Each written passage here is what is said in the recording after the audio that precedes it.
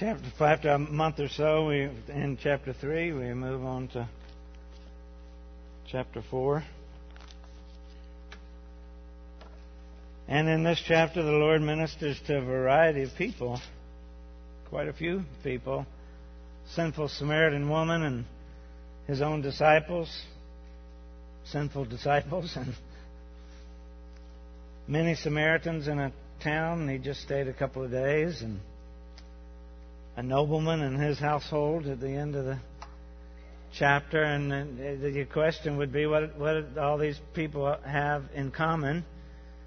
And that would be, at some point they developed some sense of belief in who Jesus was. On different levels, but some sense of belief in who Jesus was. We think these stories that we look at in chapter 4 are about these people that I just mentioned. In fact, this week I told a couple of people I was preaching the story of the woman at the well. But truly, that's not what John is telling us. He's not telling us about the woman in the well. From the very beginning of John, in the beginning was the Word. In the very beginning of this Gospel of John, he has been telling us that Jesus is the Messiah. This is not a story about the woman at the well. This is another story about Jesus being our Savior, the Savior of the world. Of course, John had another side issue that, or purpose for writing this gospel, and showing his readers the various kinds and classes of people that Jesus came to save. In chapter 1, verse 9, the true light which enlightens everyone. Remember, we talked about that. What does everyone mean? Everyone means not just the Jews.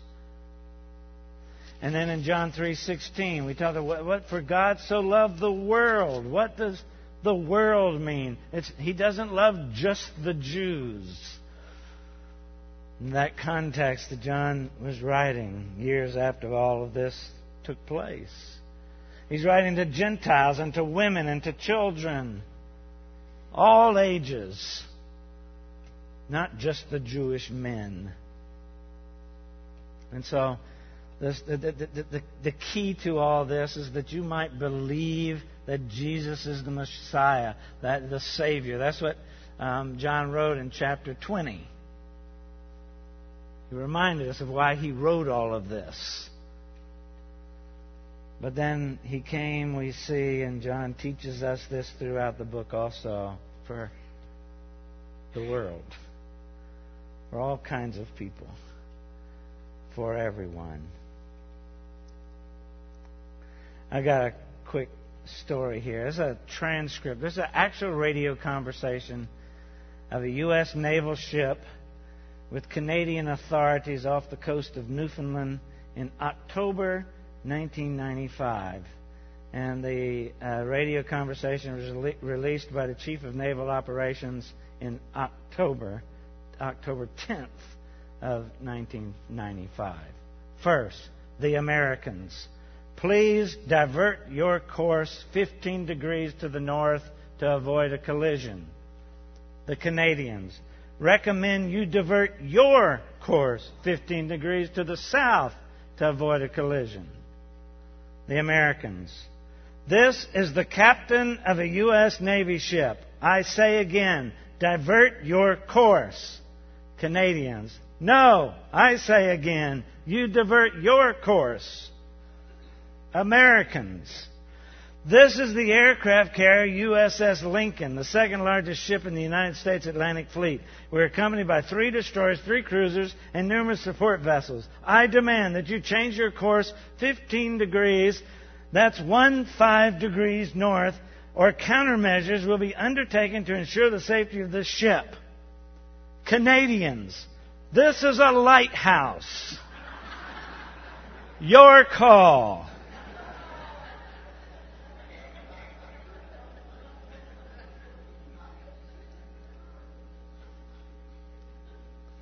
Sorry, Navy guys.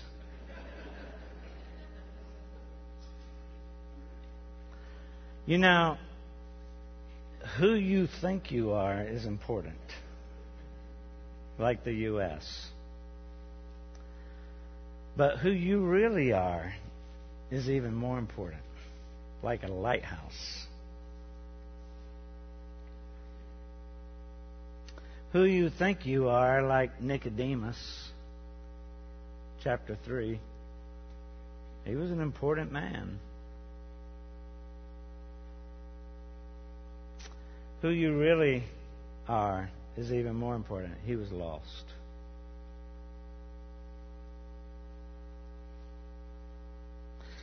And then sometimes there's the Samaritan woman we'll see soon.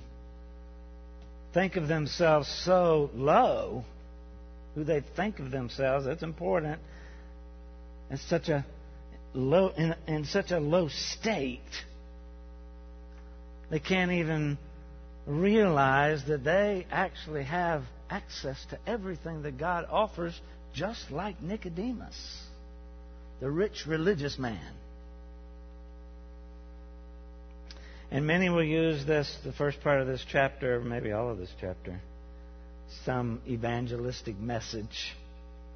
Get an evangelistic message out of it. And many people do. And it might even be helpful that we take some evangelistic message out of this. But this is more than just an evangelistic message that many people focus on. This, like I said, is John showing us that Jesus is the Savior. And in the organization of this particular gospel, this is the second of... John records some discourses that Jesus has throughout the gospel. And this is the second of the Lord's discourses, conversations with people. The first being that new birth discussion that he had with Nicodemus in chapter 3. So let's look at this through verse 26, which we won't get. This is the text for today and next Sunday. Now, when Jesus learned that the Pharisees had heard that Jesus was making and baptizing more disciples than John, although Jesus himself did not baptize, but only his disciples, he left Judea and departed again for Galilee. And he had to pass through Samaria. So he came to a town of Samaria called Sychar, near the field that Jacob had given to his son Joseph. Jacob's well was there. So Jesus, wearied as he was from his journey, was sitting beside the well. It was about the 6th hour. A woman from Samaria came to draw water. And Jesus said to her, "Give me a drink." For his disciples had gone away into the city to buy food. The Samaritan woman said to him, "How is it that you, a Jew, ask for a drink from me, a woman of Samaria? For Jews have no dealings with Samaritans." And Jesus answered her, "If you knew the gift of God, and who it is that is saying to you, 'Give me a drink,' you would have asked him, and he would have given you living water." The woman said to him, "Sir, you have nothing to draw water with, and the well is deep. Where do you get that living water? Are you greater than our father Jacob? He gave us the well and drank from it himself, as did his sons and his livestock." And Jesus said to her, "Everyone who drinks of this water will be thirsty again, but whoever drinks of the water that I will give him will never be thirsty again." Hallelujah. Jesus didn't say hallelujah, I did. "The water that I will give him will become in him a spring of water welling up to eternal life." The woman said to him, "Sir, give me this water,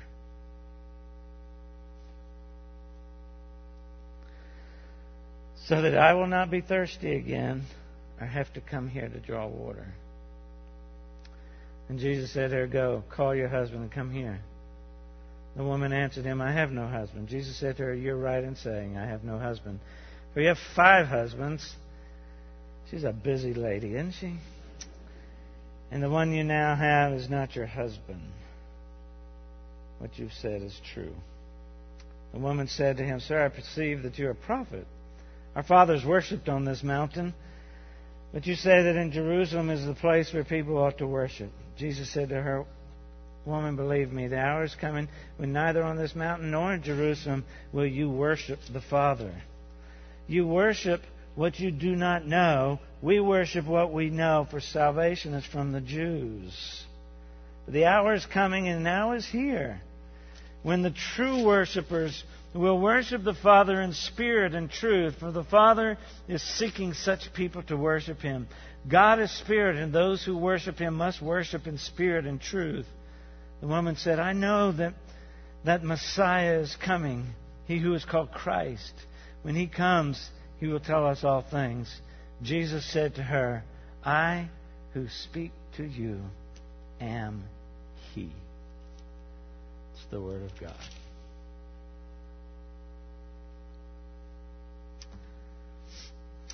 We're just going to take the first few verses today and talk about this departure away from where He is. We'll talk about the location of where He goes to, and briefly talk about this encounter that He has. The details of that encounter we'll talk about next week. First, the departure.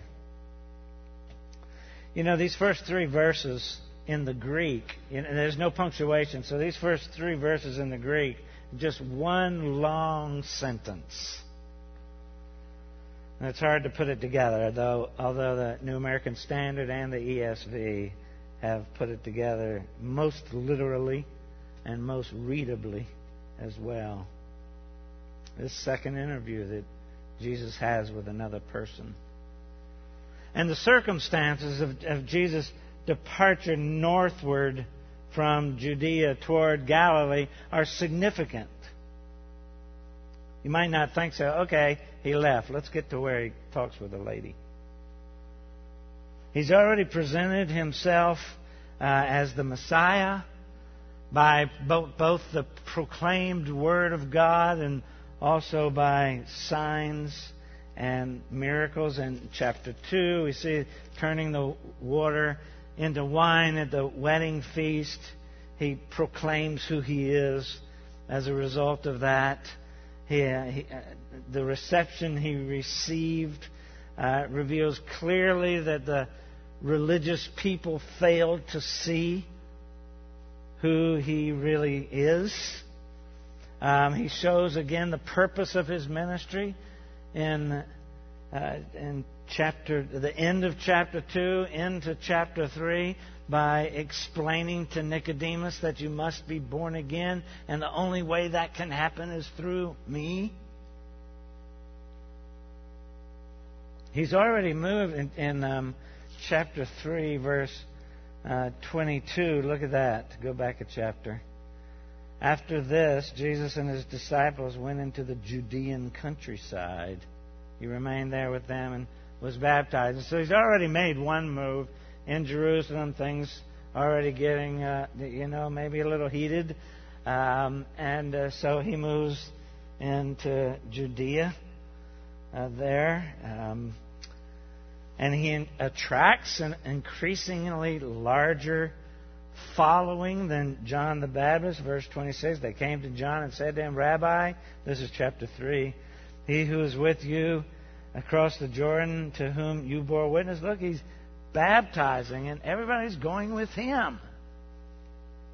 What's with it? And so some are already recognizing who He is. Some are threatened by it already. So then He has to move on. These retreats, where Jesus retreats to another area, we'll see those over a 3-year period. If you were to look at all the Gospels, there's 1, 2, 3, 4. There are 5 of them we see in the Gospels where because of circumstances, Jesus moves to another area. And the main reason this is happening, Jesus has to move because it's not time for a confrontation that would lead to his death. And so he moves on. And this particular retreat begins that great Galilean ministry that we'll see in the life of Jesus. We see in Luke 9. We'll see it actually, this Galilean ministry, until in Luke 9:51 he says he's determined to go to Jerusalem. And in Mark 10, where he goes to give his life as a ransom for many. And so his early ministry that we've seen from John, after the prologue, John 1, verse 19, all the way up through the end of this chapter, none of this, these first 4 chapters, they're not in the Synoptic Gospels. All that we study in these first 4 chapters, you don't see in the Synoptic Gospels. In fact, all of this takes place before the Synoptics even begin, for the most part. We have the birth narrative and those sorts of things. But this part of ministry takes place before his ministry begins in the Synoptics. We don't even see the formal call of the 12 disciples as well here. We talked about it earlier in earlier chapters, where he called a few of the disciples to himself. And it's important to see how the 4 Gospels come together in this. We see in chapter 1, in Bethany, beyond the Jordan, John talks to us about Jesus calling Andrew, and then calling John, and then calling Peter, and then calling Philip, and then calling Nathanael, whom we think is Bartholomew. But the emphasis there is that they believe. The emphasis there, here's the Messiah, you believe in him. There's no formal calling. But then secondly, and later on, we see in Mark 1, he calls the disciples, all in Galilee, to this special assignment that he has for them. To be disciples are learners. That's what disciples mean, learners. And then in Mark chapter 3, we really see the official call of the 12 disciples to be the disciples of Jesus Christ. At this point here, when we get to chapter 4 in the Gospel of John, John's already been arrested by Herod Antipas. Well, John didn't, for some reason, didn't take to the immorality of Herod. He condemned his immoral lifestyle as a ruler. He condemned his adulterous relationship with Herodias, who was not... If you just want to read a soap opera, you find just the life of Herod's family. That was a crazy bunch. So Herod Antipas is having an adulterous relationship with his sister-in-law, who is also his niece. And that's just the beginning of that story. And John attacks that immorality. And so when we get to John 4, he's already in prison. And here at the beginning of this chapter, with the sudden prominence of Jesus, which is evidenced by the growth of those who are following him, it caused the Pharisees to take notice of him, maybe even to become a bit uncomfortable with what is going on. And apparently Jesus heard about it, or he learned about it some way, or he just sensed it in his spirit, learning of the fact that John has already been imprisoned, which we see in Matthew chapter 4.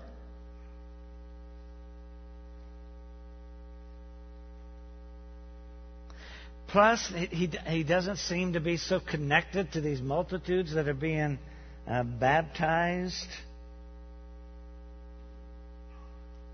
And so that's what leads him to this departure. Moving north. And since he was working on God's schedule anyway, he knew how his ministry was going to ultimately end. But until that appointed time, he had to live carefully, and so he withdraws until the appointed hour. What does he do? Leaves Judea, heads toward Galilee. Then we see in verse 2, although Jesus himself did not baptize, but only his disciples. John seems to go out of his way here, John the Apostle, John the Evangelist, writing this. He seems to go out of his way to distinguish between John the Baptist and Jesus. John the Baptist baptized with water. Jesus baptized with Spirit. John's already told us that. John 1:33. I myself did not know him, but he who sent me to baptize with water said to me, he on whom you see the Spirit descend and remain, this is he who baptizes with the Holy Spirit.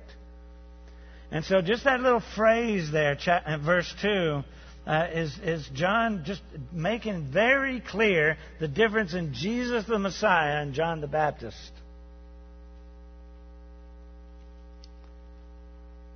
And showing us that Jesus' baptism of the Spirit had far greater significance than John baptizing with water. Although Jesus upholds water baptism, he doesn't want there to be any confusion. And it seems that the Apostle Paul had a similar opinion of this. 1 Corinthians 1. I thank God that I baptized none of you except Crispus and Gaius, so that no one may say that you were baptized in my name.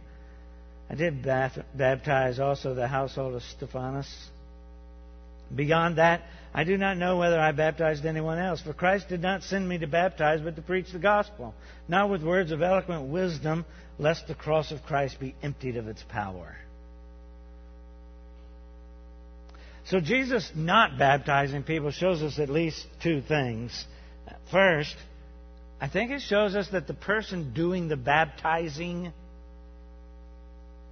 is not really that significant. You fathers, when your children make a profession of faith, I'll give you the opportunity to come and baptize your children. That's not significant. I think Jesus is teaching us in that. But there's a practical aspect to this, it seems, as well, and that is human nature. Can you imagine what would have happened if Jesus had baptized people? A whole nother level of Christianity would have been raised up. The Roman Catholic Church, they would have made the heyday they would have had with this. They would have probably developed another office that we would all, us Protestants, would be struggling with today. Another office of particular people who could trace their family's baptism all the way back to Jesus. Oh my, what a mess that would have been if Jesus had baptized.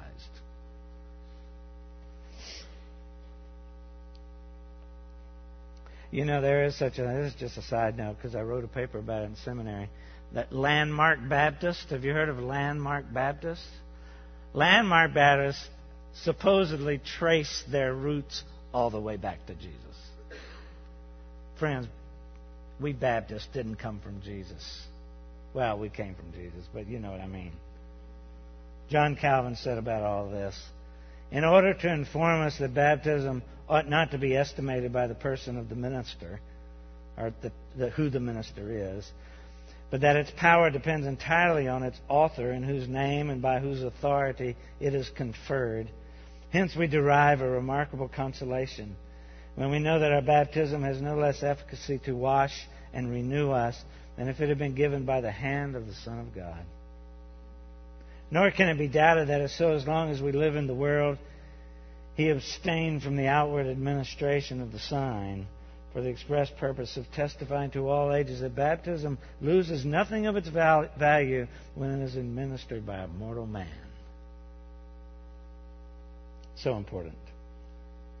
So Jesus has to leave in order to continue His ministry and to keep the religious people out of the way. And it wasn't God's time for any confrontation.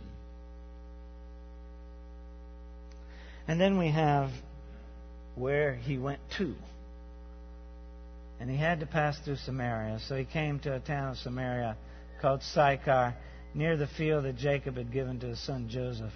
Jacob's well was there, so Jesus, wearied as He was from His journey, was sitting beside the well. It was about the 6th hour. Let me show you the map. Is the map up there?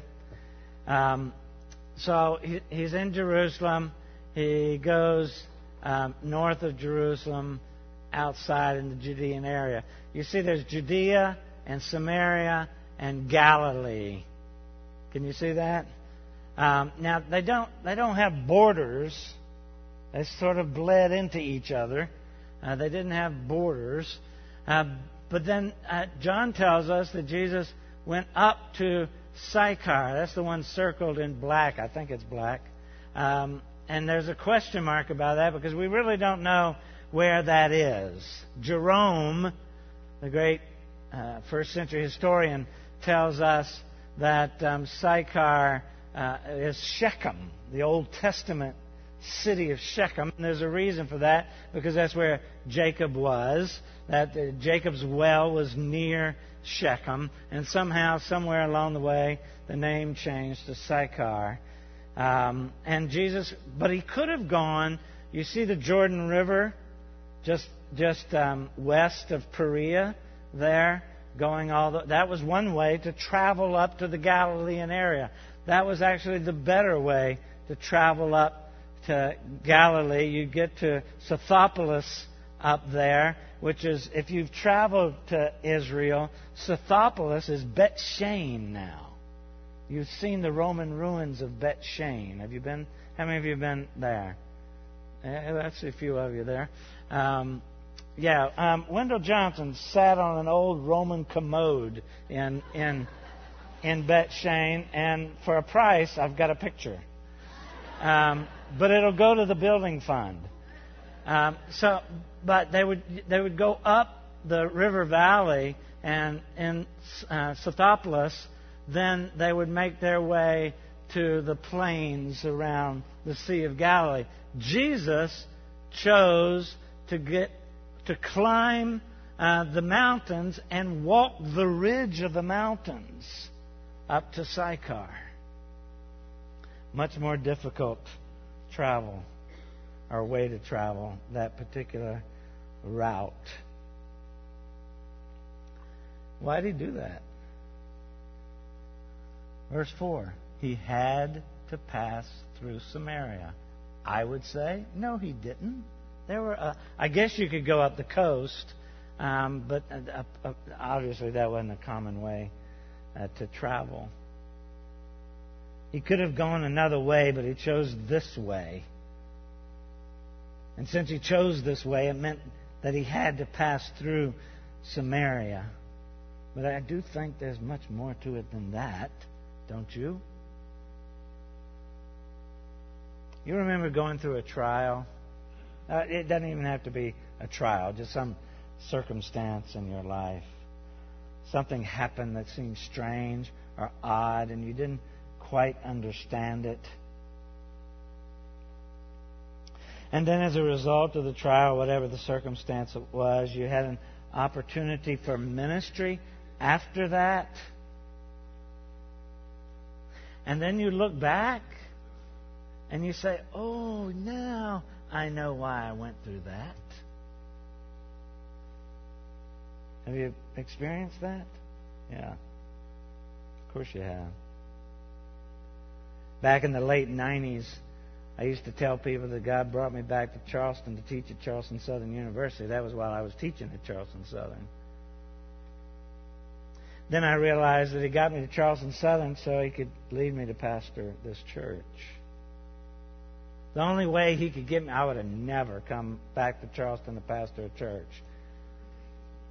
Prophet is without honor in his own country. Believe me, I know that. But He got me back to this city by teaching at that school. Well, I say all that to say that God's got a perfect plan. And He did for this woman too. Jesus had to go to Samaria. He had an appointment. You know, I changed the music 3 times this week that we were going to sing, and I added that when trials come in the middle of the week because of stuff that was going on then. But because of stuff that went on this morning, I look back and say, oh, that's why I chose that song. It was for me, it wasn't for you.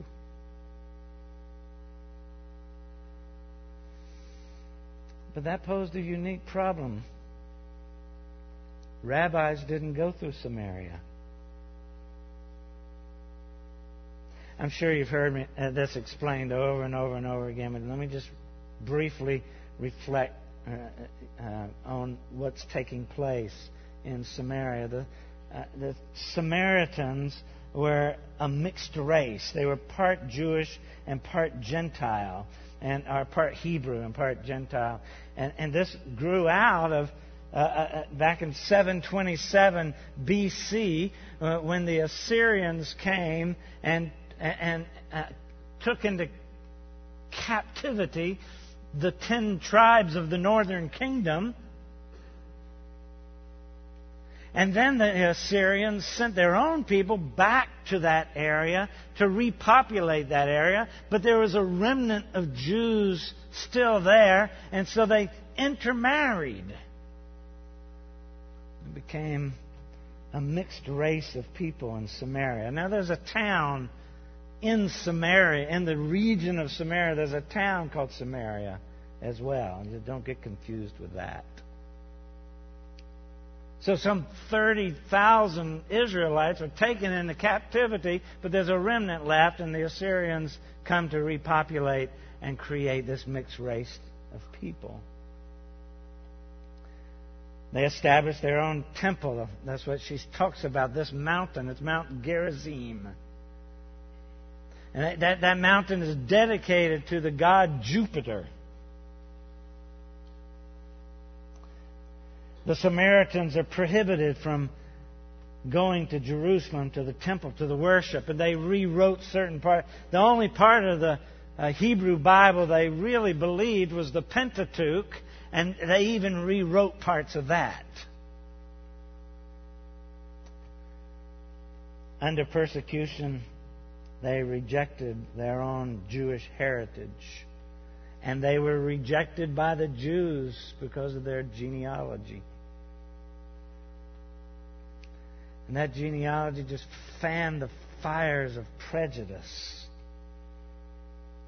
It was so intense that Pharisees would pray that no Samaritan would be raised in the resurrection. That their dislike for the Samaritans was so great that they would use, if you wanted to call somebody a name, you'd call them a Samaritan. Well, they did that in John 8. They called Jesus one. The Jews answered him, "Are we not right in saying that you're a Samaritan and have a demon?" And so because he's on this divinely appointed schedule, it's necessary that he goes to Samaria. Because he's going to meet a woman there. And she's going to be led to some level of belief. I'm not really sure about all of that. We'll talk about that next week. But because of his encounter with this woman, he's going to have some impact on an entire city, entire village. He chose to go to this area so that he can reach the despised people of this particular region. As the Savior of the world, He came to seek and to save the lost.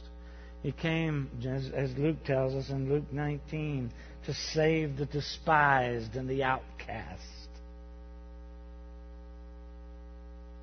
And yet, for all the discrepancies between Jerusalem and Samaria, there was one truth that they held in common, and that is they were all looking for the Messiah. Now, not surprisingly, the Samaritans expected that this Christ would finally convert all the nations to Samaritanism. That's what He'd do. This perverted religion that comes out of Jerusalem was not important to them. So Jesus was going to come as Messiah. Everybody was waiting for the Messiah to come. That's the only thing they had in common. And then Jacob's well was there.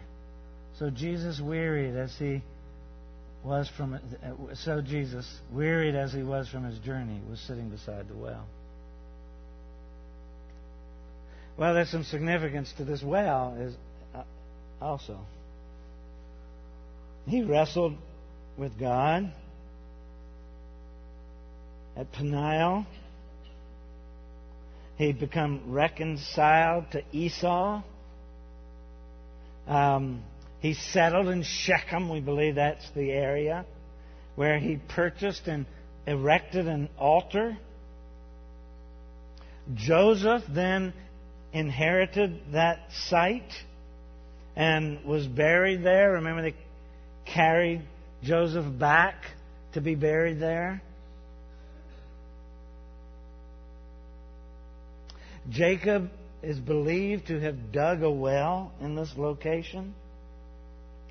And if it's true, now there are a lot of places in Israel where they say this happened and this happened, and you start laughing after a while. No, that couldn't have happened there. But this is one of really the most reliable historical sites, Jacob's well. But there's a wonderful thing that dawned on me this week, looking at this passage. Jacob, you remember back in Genesis 32, I think,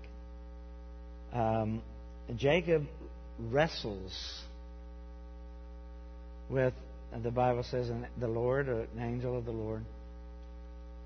That's when he had his hip broken or put out of joint, and he's wrestling with God. And many reliable theologians believe there's a theophany in some sense, and that is that he's actually wrestling with Christ. Jacob is wrestling with Christ before he digs this well. And the person he wrestled with that night, 2,000 years later, is sitting on the wall of that well.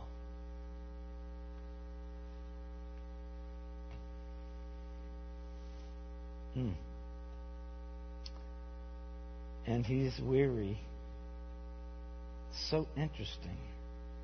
John's already told us, and the Word was God. The one who created the universe. The one who possesses all the attributes of God Himself. All the attributes of deity, omniscience, omnipotence, and on and on and on. He got thirsty. Experienced pain and hunger. He was truly human. He wasn't pretending to be tired. He wasn't pretending to be weary. He was actually tired in order that he might be better prepared to experience the sympathy and the compassion that he was going to have to give to us. He took on him our weaknesses. The writer of Hebrews reminds us of this in Hebrews 4. For we do not have a high priest who is unable to sympathize with our weaknesses, but one who in every respect has been tempted as we are, yet without sin. It dawned on me this week, too, that we think of him taking on sin on the cross, but Jesus struggled with the effects of sin throughout his life as well, just because he was here. He had to work. Work. That's one of the effects of sin. So on and on through his life, he struggled with the effect of sin in the world, not just on the cross. So he was weary and hungry and thirsty. So John's not only presenting Jesus as the Son of God, but he's also presenting Jesus as true man who entered into all the normal experiences of life. He entered into all the normal experiences, the writer of Hebrews says, of our lives. What we're experiencing, what we're going through. He took on our weaknesses so that he might identify with those struggles and those trials that we sang about. Matthew Henry said, we have here our Lord Jesus under the common fatigue of travelers. Thus we see that he was truly a man. Toil came in with sin. Therefore Christ, having made himself a curse for us, submitted to it. Also he was a poor man, and went all his journeys on foot. Being wearied, he sat thus on the well. He had no couch to rest upon. He sat thus as people wearied with traveling sit. Surely we ought readily to submit to be like the Son of God in such things as these.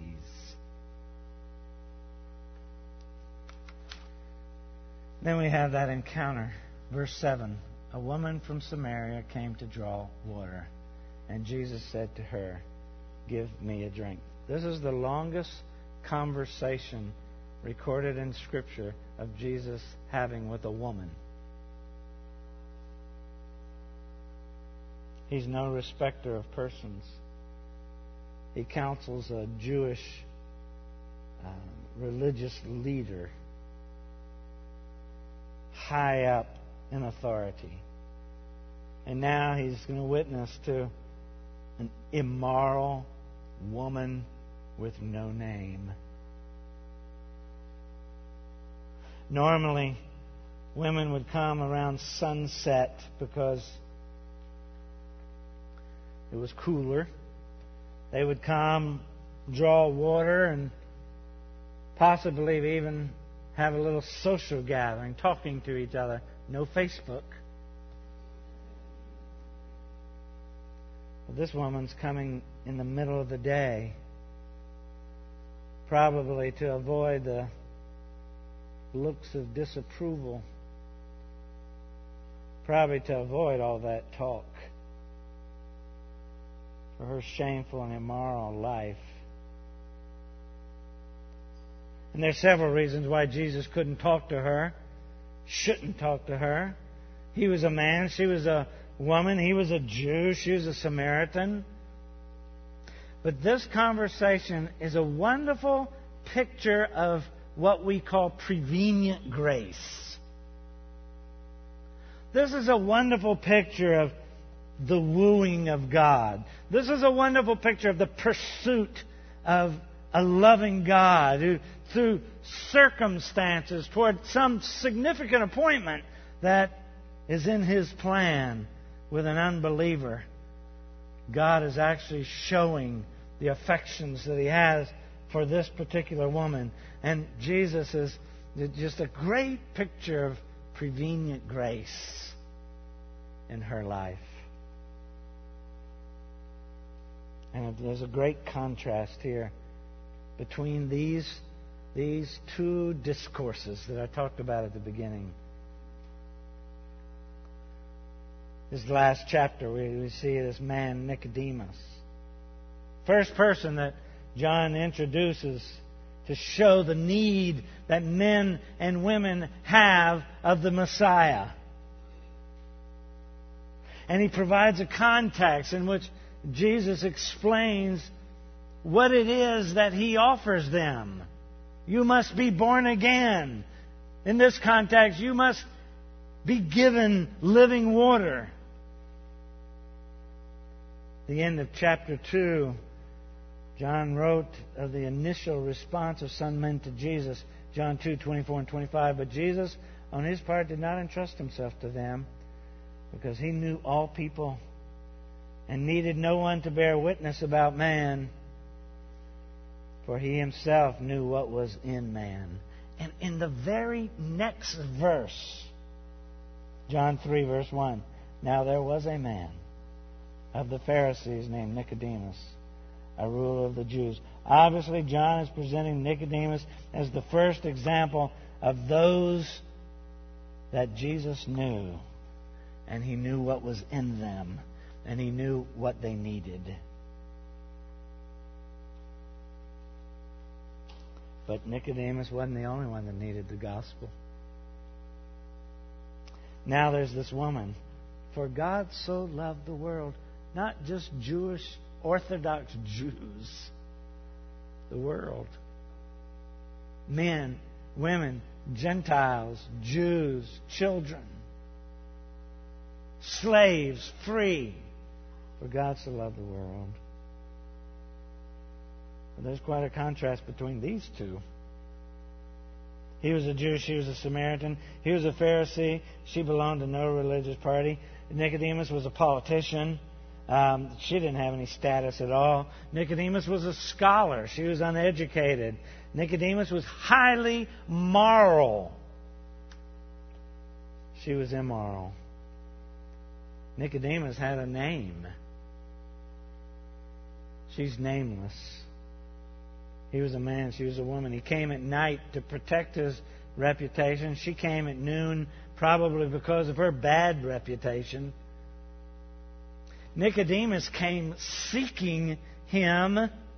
The woman is being sought out by Jesus. James Boyce calls this a great contrast. Yet the point of the story is that both the man and the woman needed the gospel and were welcome to it. That whosoever believes in him shall not perish.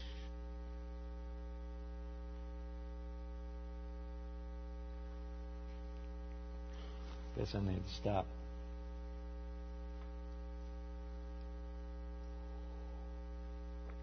In case you don't know, our church houses a public charter school in the back building. You've seen the wheelchairs and things of children with severe multiple needs. My favorite friend back there in the 3 or 4 years they've been here is Brianna. She was the first PACE student I met.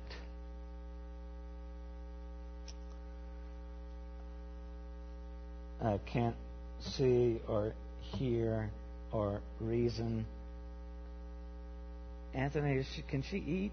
She might be fed with a tube. I'm not sure.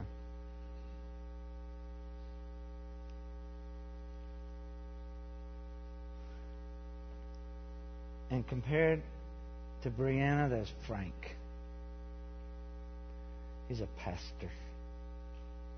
He's a preacher. Leading a church. He's a father. He's a husband. Frank is so busy serving the Lord. He's awesome in his own eyes. And I go back there a couple times a week just to check on the kids, because it helps put things in perspective for me. Because for all I do for the Lord, God's love for me is no different than any one of those children that can't do anything for Him.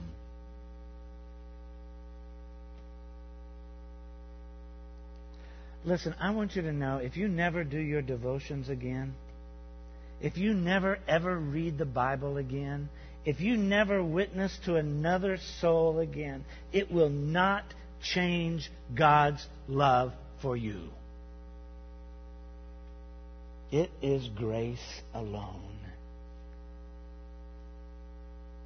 And in the same way, we have the story of the woman directly in contrast with the story of Nicodemus.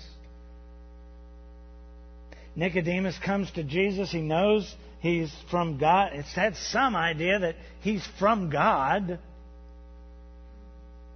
And yet Nicodemus needs salvation. And well, the woman has no clue who He is. In fact, she probably thought Jesus was hitting on her. Maybe he heard. He's just another guy, and she knew guys.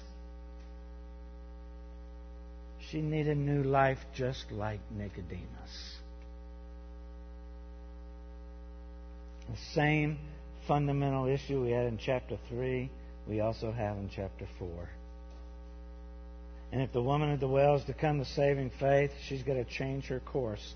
And if Nicodemus is to come to saving faith, he's going to change his course. Both Nicodemus and this woman must decide what to do with what Jesus has told them. And ultimately, what happens is based on what they believe about Jesus Christ.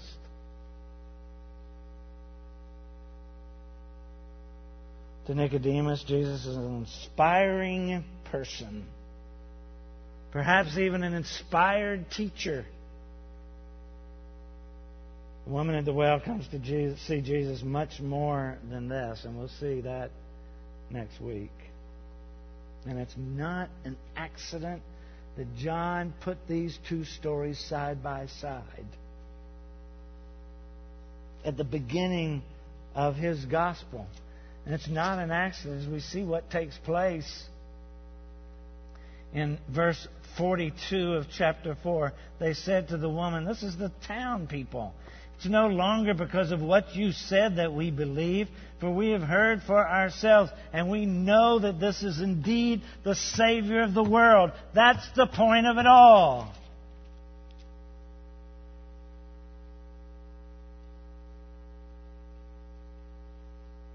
The one thing that Nicodemus and this woman had in common was the only thing that mattered.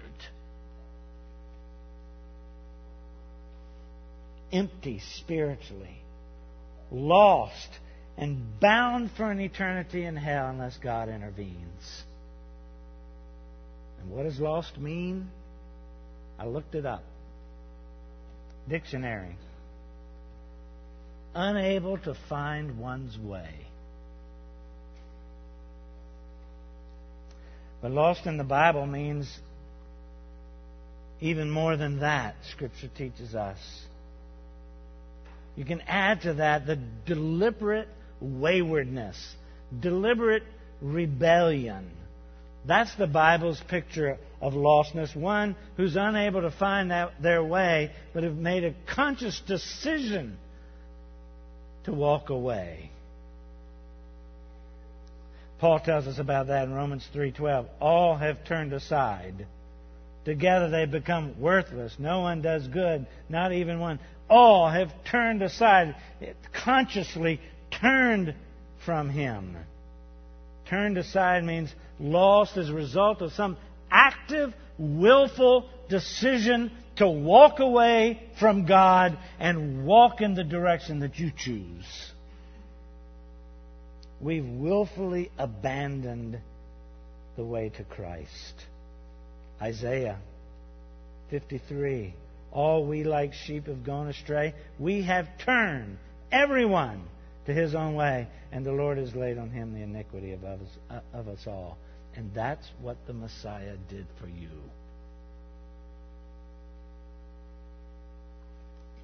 So let me ask you a question. What do you need to do when you're lost?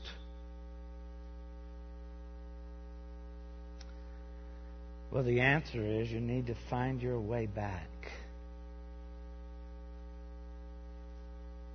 The second question is, what do you need if you're unable to find your way back? The answer is you need a Savior. John's showing us through Nicodemus, Samaritan woman, throughout his gospel. We need a Savior.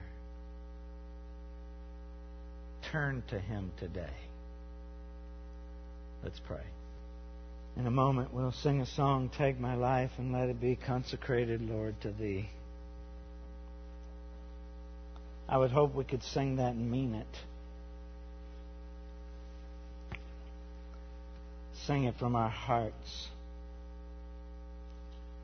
Consecrate our lives again, Father, for Your glory and Your purpose. Take us and mold us and shape us and move us from where we are to where You want us to be. And Lord, for the one here today who has not turned to You in faith, I pray they will today. Give us boldness by Your Spirit to walk to You, to repent, and to believe. In the name of Jesus we pray. Amen.